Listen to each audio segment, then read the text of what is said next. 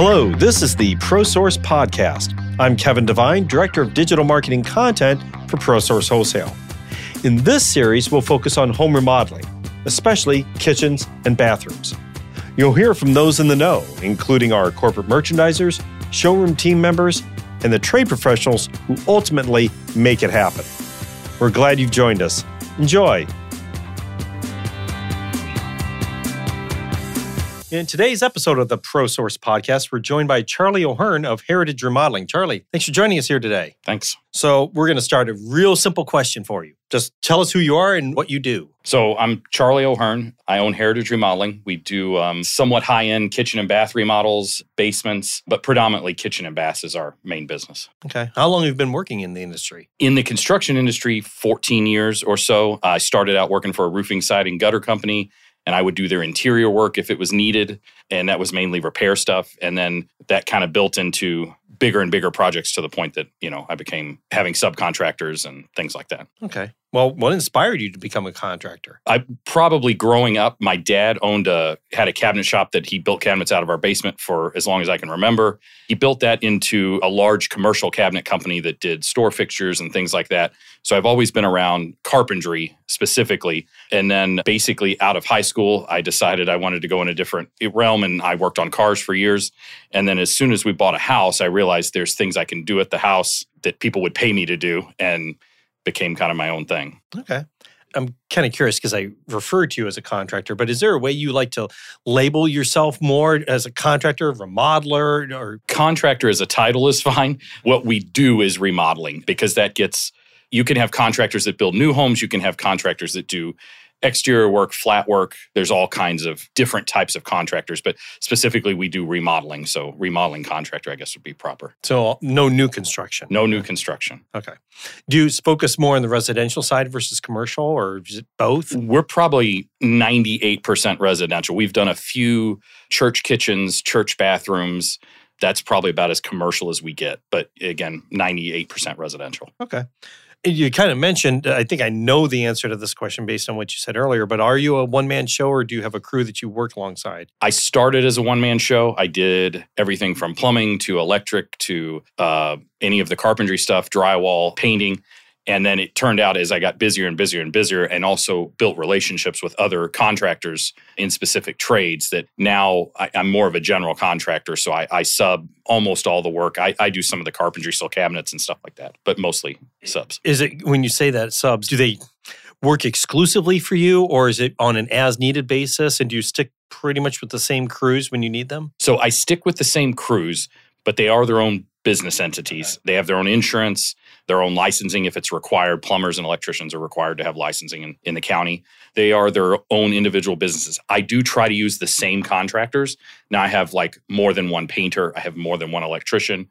So it depends on who's available at any given time, but they are their own entities. Is it often availability, or is it also sometimes like a skill set? Meaning if you're doing one particular type of design, say a more vintage design versus a more modern design, does that influence who you might use from a crew perspective? Or it influences painters, in my opinion. It influences painters, carpenters, and the tile guys, specifically in bathrooms, because certain patterns are more difficult, or certain specific tile material is more difficult to work with. And so if we want a very specific look, yes, I will call a specific tile contractor over another one that's just a simple square lay or something on a floor. And then the same thing with carpentry, the detail of the moldings and things, if it's super specialty stuff, then yeah, we're going to use different contractors for different projects. So you mentioned you seem to focus more in kitchens and bathrooms. What would you say is the percentage breakdown of projects that you do that are those two rooms versus other rooms? It's easily 75% of our work is kitchens and baths. And out of that, probably way more than half is bathrooms. We do more bathrooms, it seems like, than anything. And that's not by design, that's simply by need. Okay. People coming to you and saying, that's what I want done. Correct. Because you hear that those are everyone says kitchens and bathrooms are what sell a home, and they're so frequently used. Certainly that's where remodels tend to happen quite often. Sure. And they're also, in my opinion, where you need more specialty, because you're going to almost always going to get into plumbing. You're almost always going to get into electrical of some kind. You're almost always going to have to like waterproof a shower and stuff like that. So even if you've got like a basement remodel where you're putting tile in, they don't have to worry about waterproofing. They don't have to worry about drain setups and stuff like that. You're not typically moving plumbing or electric for a basic, basement redo. So it's more specialty. So I think that's why it leads to having a contractor do it versus a DIY or a lower level contractor, for lack of a better word. Do you ever find yourself, when you talk about remodels, do you mainly come into a room that hasn't been touched, or do you find yourself frequently walking into a room that maybe they tried a DIY, even if it just for the removal aspect of it, and you're like, okay, this is fun? Most of the time, our stuff is never been touched by the homeowner anyway. We get into a lot of touched by other contractors in the past. And so we uncover things that become problematic or unexpected. I do particularly have one homeowner that likes to start to demo things, then realizes he can't, and then calls us anyway. So even though he's used you a lot, he still likes tries it on his try own. to get his hands dirty. Yeah. We're starting a project soon for him, and he's already said he could do the demo. And we both laughed and moved on. Hasn't been quite successful for him? No. But if you try again, maybe eventually. Right. So you mentioned you come in behind other contractors, maybe we've done work, and you find some things that are sort of hidden. How often does that happen? You see it a lot. I'll put it this way. You see it a lot on the TV shows where they're like, oh, wow, we didn't see that behind the walls.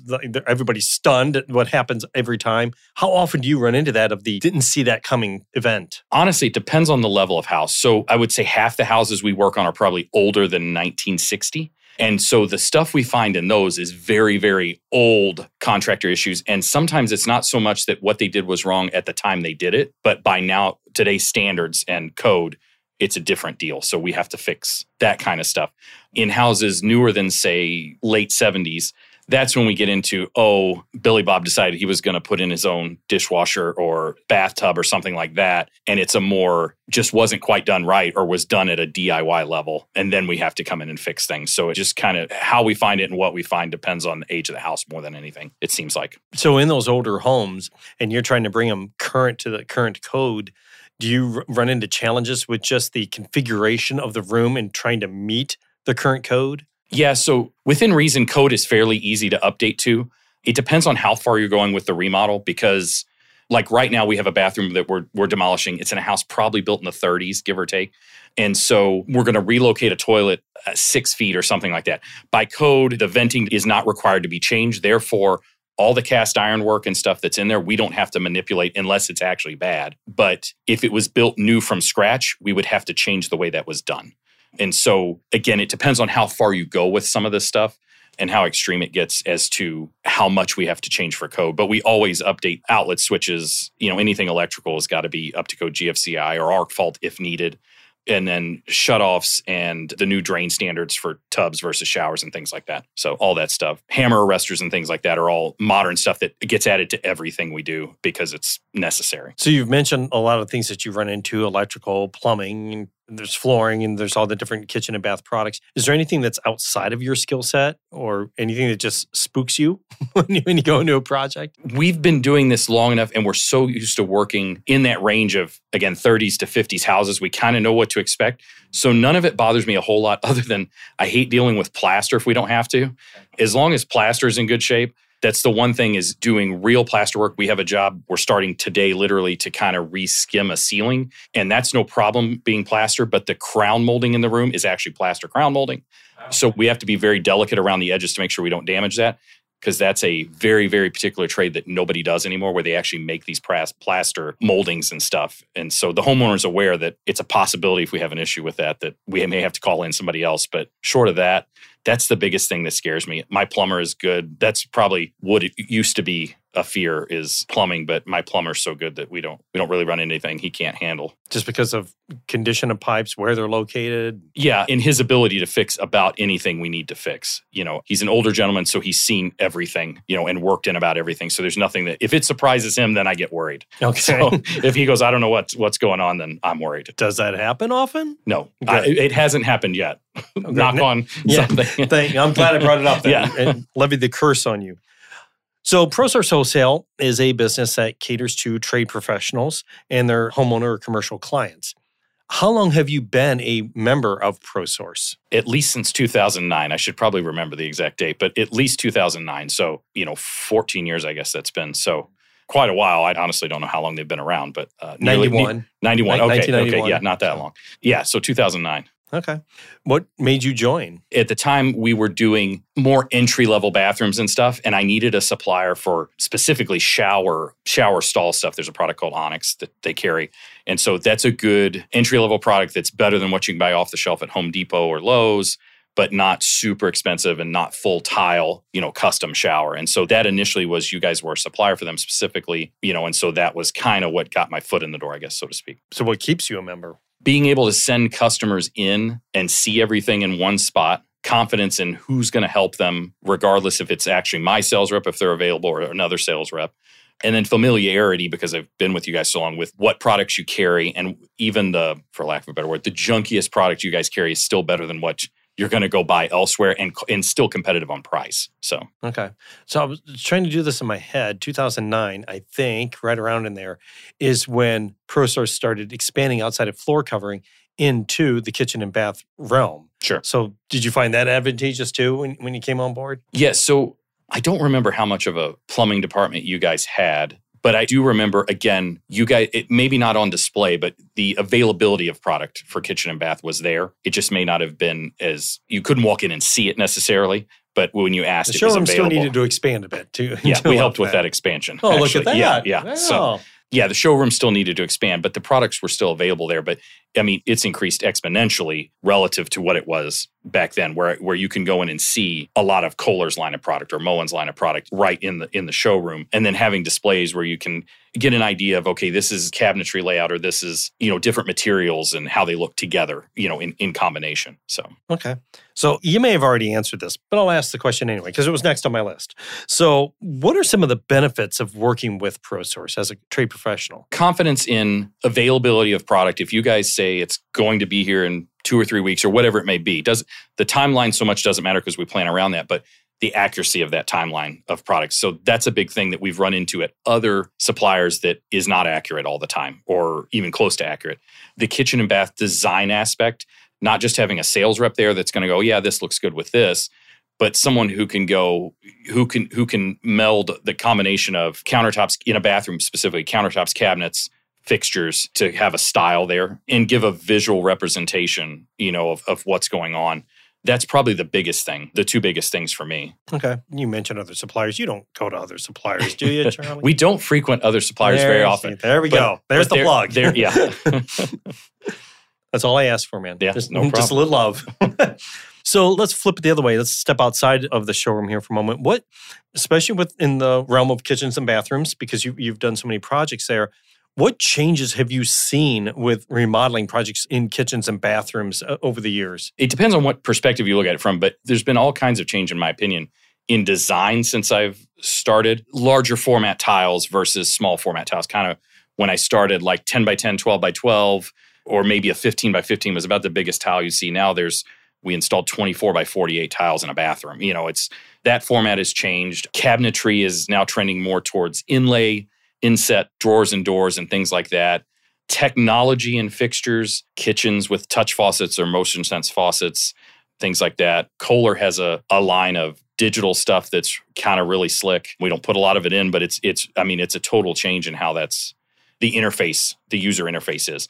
So that's one aspect. But then from an installation standpoint, products from Schluter or Curdy, where it's waterproofing for showers or prefabricated pans that we can customize to do tile and stuff like that.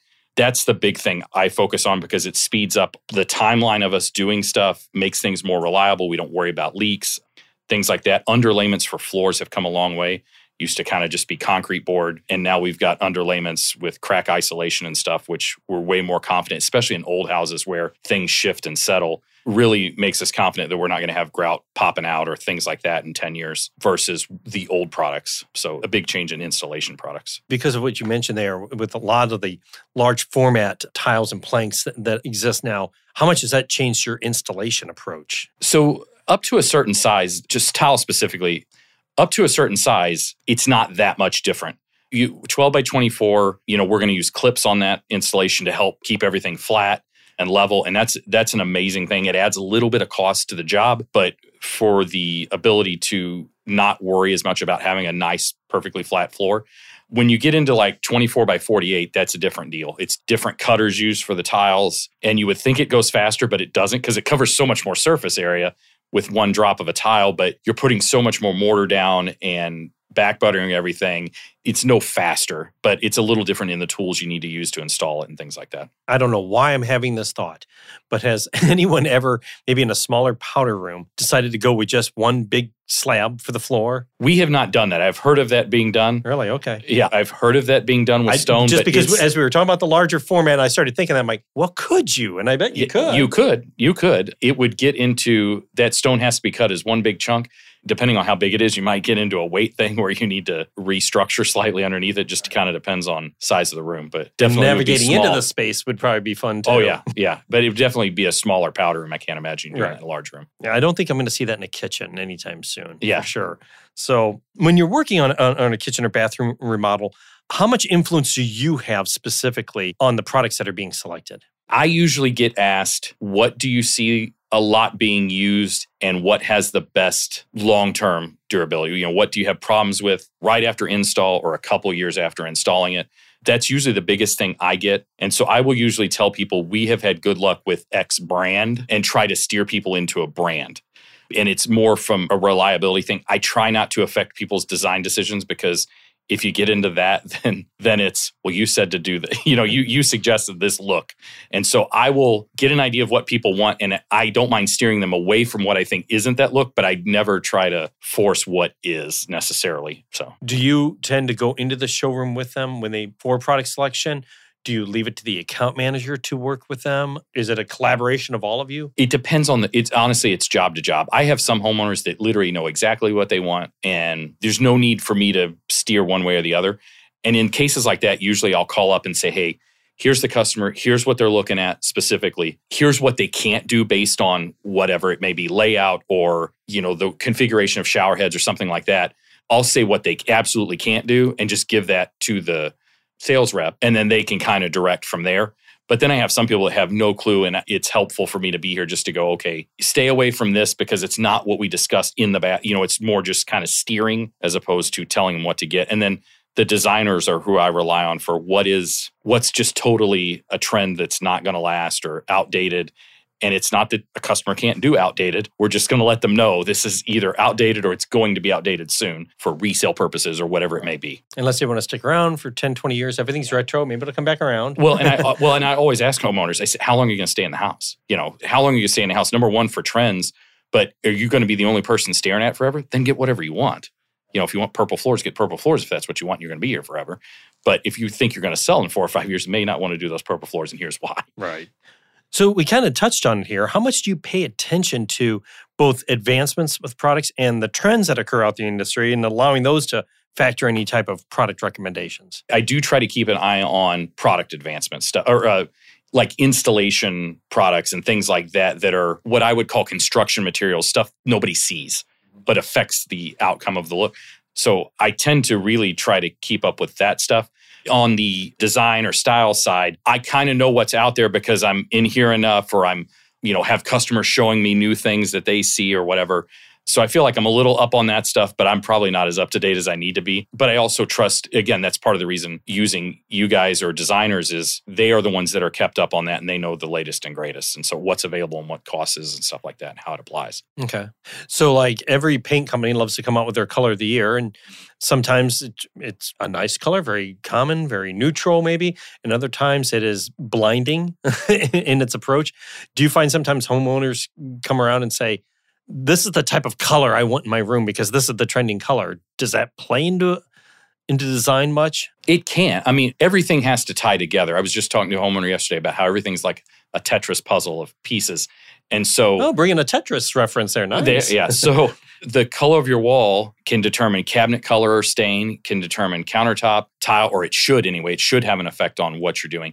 And it's not always that it has to be matchy-matchy, but it kind of all needs to go together and have a a flow to everything. And so, yeah, I mean, sometimes I have customers come to me and go, this is the paint color I want, and you have to build around the paint color. Or they may say, this is the tile I like, and you have to build around that tile. Or, but I try to get people to pick one thing, because once you have one thing, it eliminates a lot of other selections that don't go, if that makes sense. Yeah. So let's actually talk about that. Is there something that's an interesting take in either a bathroom or a kitchen? We could talk about both. We could split it up. Sure. Here.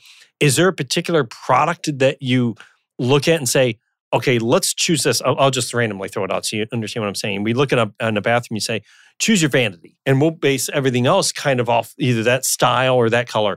And in the kitchen, it might be choose your cabinets. And then based off that color and that style, that'll help us guide to the others. Is there one that you tend to lean toward to drive something? If they're doing an entire room, obviously. Usually I'll base it on surface area. So in a kitchen, typically your countertops are a lot of surface area. Your floor, obviously, it can be a lot of surface area.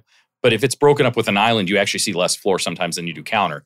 And cabinets are a big factor in there, but there's also so many options for cabinet colors. I think that's actually an easier selection, if that makes sense. Okay. So usually I start with countertops in a kitchen. In a bathroom, usually it's predominantly tile.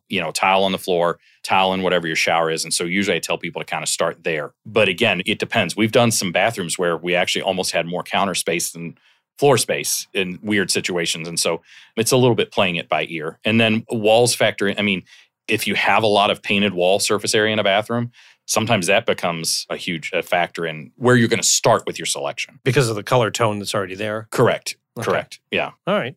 So what are some of the important ways that communication factors in to a home remodeling project and ensures that it is successful? I would think my homeowners would say I over-communicate, but Not a bad thing. No, I would much rather somebody have way too much information and understand exactly what's going on than I would not have enough information and either be worried about something or just, uninformed, thinking they're not involved almost. So it helps to make the homeowners feel involved besides writing a check, besides picking your product and then all of a sudden your job's done, write me checks, and you have a bathroom. And I have some homeowners that want to be that way, and that's perfectly fine. But I feel like if they understand, okay, in the next week, we're going to come in and all your rough-in plumbing gets done. And so this is going to happen, and this is going to happen, and this is going to happen. And I don't tell them all the details, but they have a rough idea of what's going on, and they know the plumber's showing up. Then they feel like, okay, I understand this week. And, and then the next week, maybe it's electrical or framing or drywall or whatever it may be. And so keeping people informed on that, and maybe even why we do certain things. Why do we have these hammer arresters in the walls? And, it's because your pipes bang and your water pressure's uneven. And then they go, oh, well, yeah, we've had that the whole time. Well, you won't have it now. So having a homeowner be informed also keeps me from getting weird phone calls sometimes of, hey, we've got this weird pipe sticking up out of the floor and what's that for? Is it going to go away or, whatever. So they're informed enough to understand what we're doing. Does the weird pipe go away? The weird pipe goes away 99% of the time. Okay. So you've also got other people that get involved in this. So how do you rein it all in? You've got you and the homeowner, but you've got your crew. And here at the showroom, you've got the account manager and possibly a kitchen and bath designer. How do you go about making sure that everyone's aware of what's going on? Do you find yourself being the centerpiece of all that? I am the ringleader of, so to speak. Whether that show is good or bad, all depends on me. That is the main thing that homeowners are paying me for is coordination. Yes, I'll very well may do some of the work, but the main thing you're paying me for is to coordinate the quantities for the tile are correct, to get them ordered to be on time for, when we need to install that and that permits are pulled and inspections are happening. And, I'm usually delivering dump trailers or dropping a trailer full of material off or whatever it may be. And so that whole coordination, and then also to a degree, I hate to use the word babysitting a homeowner, but it's making sure the homeowner feels comfortable with what's going on. And again, part of that is them being informed. And part of that is just, passing along any information from updates on materials and things like that. So how beneficial is the showroom with illustrating that project to the homeowner on a more concrete level? So since the expansion of the kitchen and bath section, you can walk in and show somebody, okay, you've got vanity, countertop, shower, and kind of go, okay, this floor has to be in before these cabinets go in. These cabinets have to be in before the countertops get templated to go in, or the stone for the shower. I don't know if that answers your question, but it's an example of what a finished product looks like that I can break down backwards and say, this is the order of operations for things, and they can see it firsthand. Okay. So I kind of mentioned it earlier, so I'll swing back to it. I've mentioned the kitchen and bath designer in the showroom. Do you make much use of that service here at the showroom? Yeah. I have a specific designer that I like to work with because we've worked together now probably for 10 years. Okay. So if I call in and say, I usually send a preliminary drawing that just says, you've got this much room for cabinets, this is rough location in the room, close to window, whatever it may be. If I say I want fillers on the left side or whatever, she knows what I mean, what I need for installation purposes, not just here's your cabinets, but here's the cleat I need for crown molding. She already knows what I want. She already knows, filler wise or toe kick wise, or also capability wise, because coming from a background of cabinets, I have no problem modifying a cabinet to fit what we need to a degree. And so she knows what I can and can't do. Therefore, there's certain things she knows she can design for me that we can accomplish that maybe another contractor can't. So because of the relationship you've built. Because of the relationship, right. Now you've got that sort of sometimes an unspoken communication that you're just in that mind melt. Right. Between the two of you. Yeah. And I'll get a drawing back and I'll double check and go, yeah, this is on there, this is on there, this is on there. But yeah, it works well. Okay. So my next question is a little bit longer. I'm going to look down and read it. Sure. You can take a drink if you want while I go through all this. In the beginning, no. So many homeowners don't fully know how much a remodel project can cost. We should probably say maybe most don't know. They might think they have an idea, but they probably don't really. How do you go about setting up a realistic budget with them? And then along with that, look, two questions in one here. And then what are some of the common obstacles you use to navigate and move forward with the project with any challenges you may have there on the budget front? So the first is just, how do you make sure the budget is realistic? Sure. So I'll preface this slightly. Most of my customers, budget is a factor, but I'm blessed that it's usually not actually the overriding thing. They have a number, but it's usually pretty realistic and it's better scale than most. So anyway, we start with that, but I usually don't even ask them a money number walking in. I just say, what would you like to do? If it was your dream project and you do anything you wanted, what do you want to do? And so they lay that out and I go, okay, this is what it takes to accomplish that. And I'll go through the technical aspect of, okay, if the toilet moves, this plumbing's got to be rearranged. If your basement is finished, then that means we're possibly cutting a ceiling out down there to access things or whatever it may be, or going through a roof with a new vent. And then I will usually try to give a rough number, just an idea of, okay, this is X grand. And they go, that's within budget. Great. Then that's what we do. If that's not in budget, then I go, now, what if we did? Then I start going to alternates of, okay, if you don't move the toilet all the way across the room and we put it here instead, it saves you X dollars. And then we start working backwards from that step. Material choice does come in, but there's a lot of ways to manipulate materials to still get a look that's not, you may not be exactly what they wanted, but I can get them close in a lower cost material. So usually layout is the most important thing, say in a kitchen or kitchens or bathrooms especially, because we're usually moving things. Kitchens don't manipulate as much typically, but so we start with layout and then we move to product to back off product potentially or change product on the cost. That's the first part, right? Yeah, that's good enough. So then what are some of the common obstacles do you have that help you navigate that whole process? How do you recognize them? How do you overcome them? The overcoming typically is the homeowner has to accept that something has to change in order to make the cost come down. So again, whether that's layout, whether that's material choices, sometimes I tell homeowners, if that's really what you want, just wait and save. You know what I mean? There's nothing wrong with if it's 3 more months down the road, but you're going to be in the house forever and you want it to be your dream bathroom, just save the difference and do exactly what you want. So that's what it comes down to. Because of something else you mentioned there, you said you're more often moving things in a bathroom than in a kitchen. I was trying to do this in my head. Let's see if I guess correctly. Sure. In a kitchen, you might have an island, you have appliances. Does that sort of factor into why there's less movement there versus a bathroom where maybe you can move the plumbing one direction or another? When I say movement, it's the amount of work it takes to move, say, a toilet drain that's 4 inches in diameter, and has to go through floor joists a certain direction. But I have a code that says I can only drill a hole in the center of that joist less than a third of the size. And there's a lot more to. And you're moving a water line. For a toilet, you're moving a water line and a supply and a drain. For sinks, you're moving 2 supplies and a drain. For showers, you're moving, again, multiple supplies and a drain. And so there's just a lot more to moving that versus in a kitchen, you have a sink, which has those 3 factors, but your appliances are typically a supply line and a drain line that's going to run back to the sink, or a supply line for a refrigerator that runs to a pipe underneath. So it's a whole lot simpler process. And also too, we may move more electric in a kitchen typically than in a bathroom, but typically electric is easier to move than plumbing. And so I guess that's what it comes down to, is the amount of plumbing and how far you have to go with it is typically more in a bathroom. So I had another thought hit me here. See, you just keep saying these things and these questions just pop into my head. As we talk about budget, how much has the budget changed over the past few years? So we've come out of the pandemic. There's been a lot of price movement, a lot of supply chain challenges.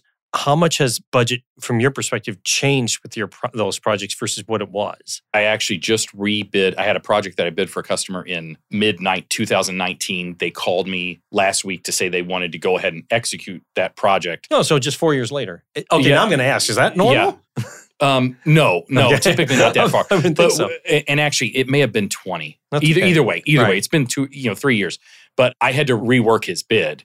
And so it probably went up 20%, give or take. And so that's mainly in construction materials and finished materials. Just materials went all over the place. I do pay more in labor, but it's not due to the pandemic. It's simply because prices, slowly prices increased for labor. That was negligible. But materials definitely, and mid-pandemic, materials were insane. Then I'd be charging 40% more for certain items. But it's leveled back out to where, and I would say roughly 20% difference, give or take. And it depends on the product. Certain things kind of went back to what they were, and certain things never, are still crazy. So now this one, I'm curious as I look at your face, how you may react to this one. There are a plethora of home remodeling shows out there across the networks and streaming, et cetera. And I'm sure there's probably a ton of YouTube videos too, doing the whole thing. How do you react to all of that? The vast... It looks like you're trying to find that politically correct answer. Politically correct, yeah. The vast majority of those shows, as far as timeline, process, budgets, in my opinion, nearly none of them are accurate. Typically, timelines are like, oh, we'll have it done in a week. And it's like, no, not a chance. We can't get stone for a bathroom in a week, if it's templated. And you'll see them on the show where they template one day and they install it the next day. I'm like, that is impossible. So yeah, timelines are completely out of whack. It typically seems like budgets are out of whack. And I do understand these shows make money on that. So there are sponsors that pay for products. So that lowers the cost, but they don't explain that. They don't say, well, we got materials for free, so the labor was this much. And so, or that we had 30 contractors working on this project literally 24 hours a day, so we got it done in a week, but it's 3 months of work for a handful of contractors to do. So I do understand why it looks like that, but they don't explain that. So I get some homeowners that do have a disproportionate view of how long it should or shouldn't take based on that. But I do think they sometimes can be beneficial from a design perspective, because they usually they're using the latest, greatest, and the more extreme styles and trends and things like that, which can be good. I don't know that I would always do exactly what they do, but we can pull pieces of that, from a style perspective or a design perspective, which again, I don't try to get into a whole lot. I remember from a couple years ago, there was a show that was very accurate on budget, very accurate on work, but that's what they were more focused on than the shock and awe of doing a job in a week, And so anyway, there was one, I don't know if I can name it on the air if it matters, but but the Mike Holmes, back 5-10 years ago, that show was actually accurate. I mean, when he used to say that basically roughly 50% of your job should roughly be materials and 50% is labor. That's not way off. You may have, the overall cost is still about the same. You may have a little more, the ratio may be a little off, but that was realistic. And all his timelines were realistic. So they could be dramatic on, ooh, this is wrong. And maybe it really was wrong. But again, everything on that show did seem to actually be accurate, but they weren't concerned with getting it done in a week, and they weren't concerned with it being, the latest and greatest necessarily, just done well. So I'm curious, what if they approached you to do a show? Would you? I don't have the personality for a TV show. I'm not dramatic enough. Anything on TV nowadays, you have to be like, you gotta have oh my drama. Gosh, we're going to lose the shop because we can't get this done or whatever. And so I'm not dramatic enough. Like I said, my favorite is when they are working on it and suddenly they discover something behind the walls that wasn't there. And every week that happens. And yet they're still stunned when it happens. Right. Yeah. And yes, you would have to pull out the drama to make that work. Yeah, I'm not dramatic. Not for you? No. Okay. So with all that content that's out there, and we touched on this a little bit earlier, a lot of homeowners are probably going to think, hey, I could do this on my own, or at least a portion of this on my own. Do you find that factoring in? You mentioned some of that, like the one homeowner who, no matter what you tell him, is going to try to do the removal part anyway on his own. Do you find that being an influence out there? Not terribly often, but I also, a lot of my homeowners are repeat customers. So I kind of get to know them well enough that that I know what their skill set is and what it isn't. And so there are times when we may be doing like say a big basement remodel or something. And if they just want to save a little bit in one aspect of it, I can go, you're doing LVT flooring and it's pretty easy to install and you're perfectly skilled enough to do that. And I have no problem saying, if you want to install the flooring, this is a way you can save some money. But I'm probably not going to tell somebody, do your own plumbing or do your own electric. But there's certain things that I have a handful of customers that they're fully capable of doing certain aspects of the job that doesn't in the end affect me. If somebody puts their flooring in wrong or has a slight issue with that doesn't change whether or not I'm going to pass an inspection typically or something like that. And so I'm not above doing that, but it's few and far between. Okay. Do you find yourself with some of these projects? Let's look at flooring specifically here.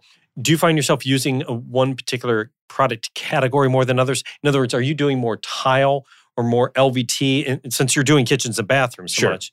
Typically, bathrooms it's almost all the time is, porcelain, ceramic, or natural stone tile. We do have a bathroom in a basement. It's a third bathroom in the scheme of things.